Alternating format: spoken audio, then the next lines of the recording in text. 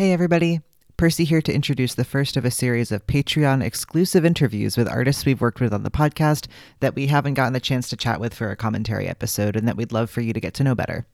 We're kicking the series off with Tess Huth, who is a dramaturg and writer whom you may have heard in our Apocalypse World or Blades in the Dark campaigns. Hope you enjoy.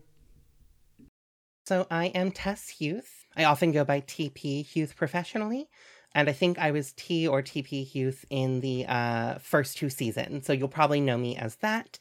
I use she or they pronouns, though probably just she at some point soon. And yeah, I am a tabletop role player, I am a podcast producer, and a theater artist, dramaturg, playwright, director, new play developer, somewhere in that creation and content generation part of the world there. So, aka the busiest woman I've ever met. I mean, fairly busy. Moon Harbor keeps me pretty packed, so. Mm-hmm.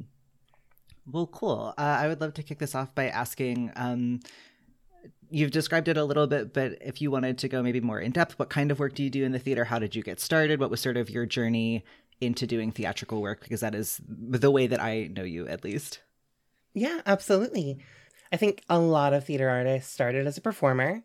I still love to sing. I was a voice major for a couple of years. I've been taking lessons to feminize my singing voice and want to be the trans Julie Andrews. That's not actually a thing, but I love this for you.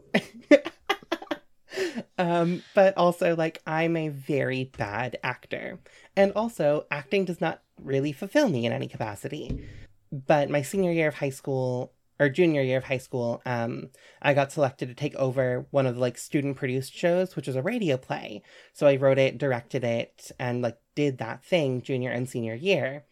And that kind of started a propulsion into a career in playwriting. And that led me to the Towson Theater Lab, which is another student-run program at Towson University, where I went to school. And it is a new play incubator project. So there's a faculty advisor who is there and helps a lot, David White, who is brilliant, but also it is largely student-run. And I had plays in it freshman, sophomore, junior year. And then senior year, I was asked to run it. And that's really where I started getting into the new play development side of things.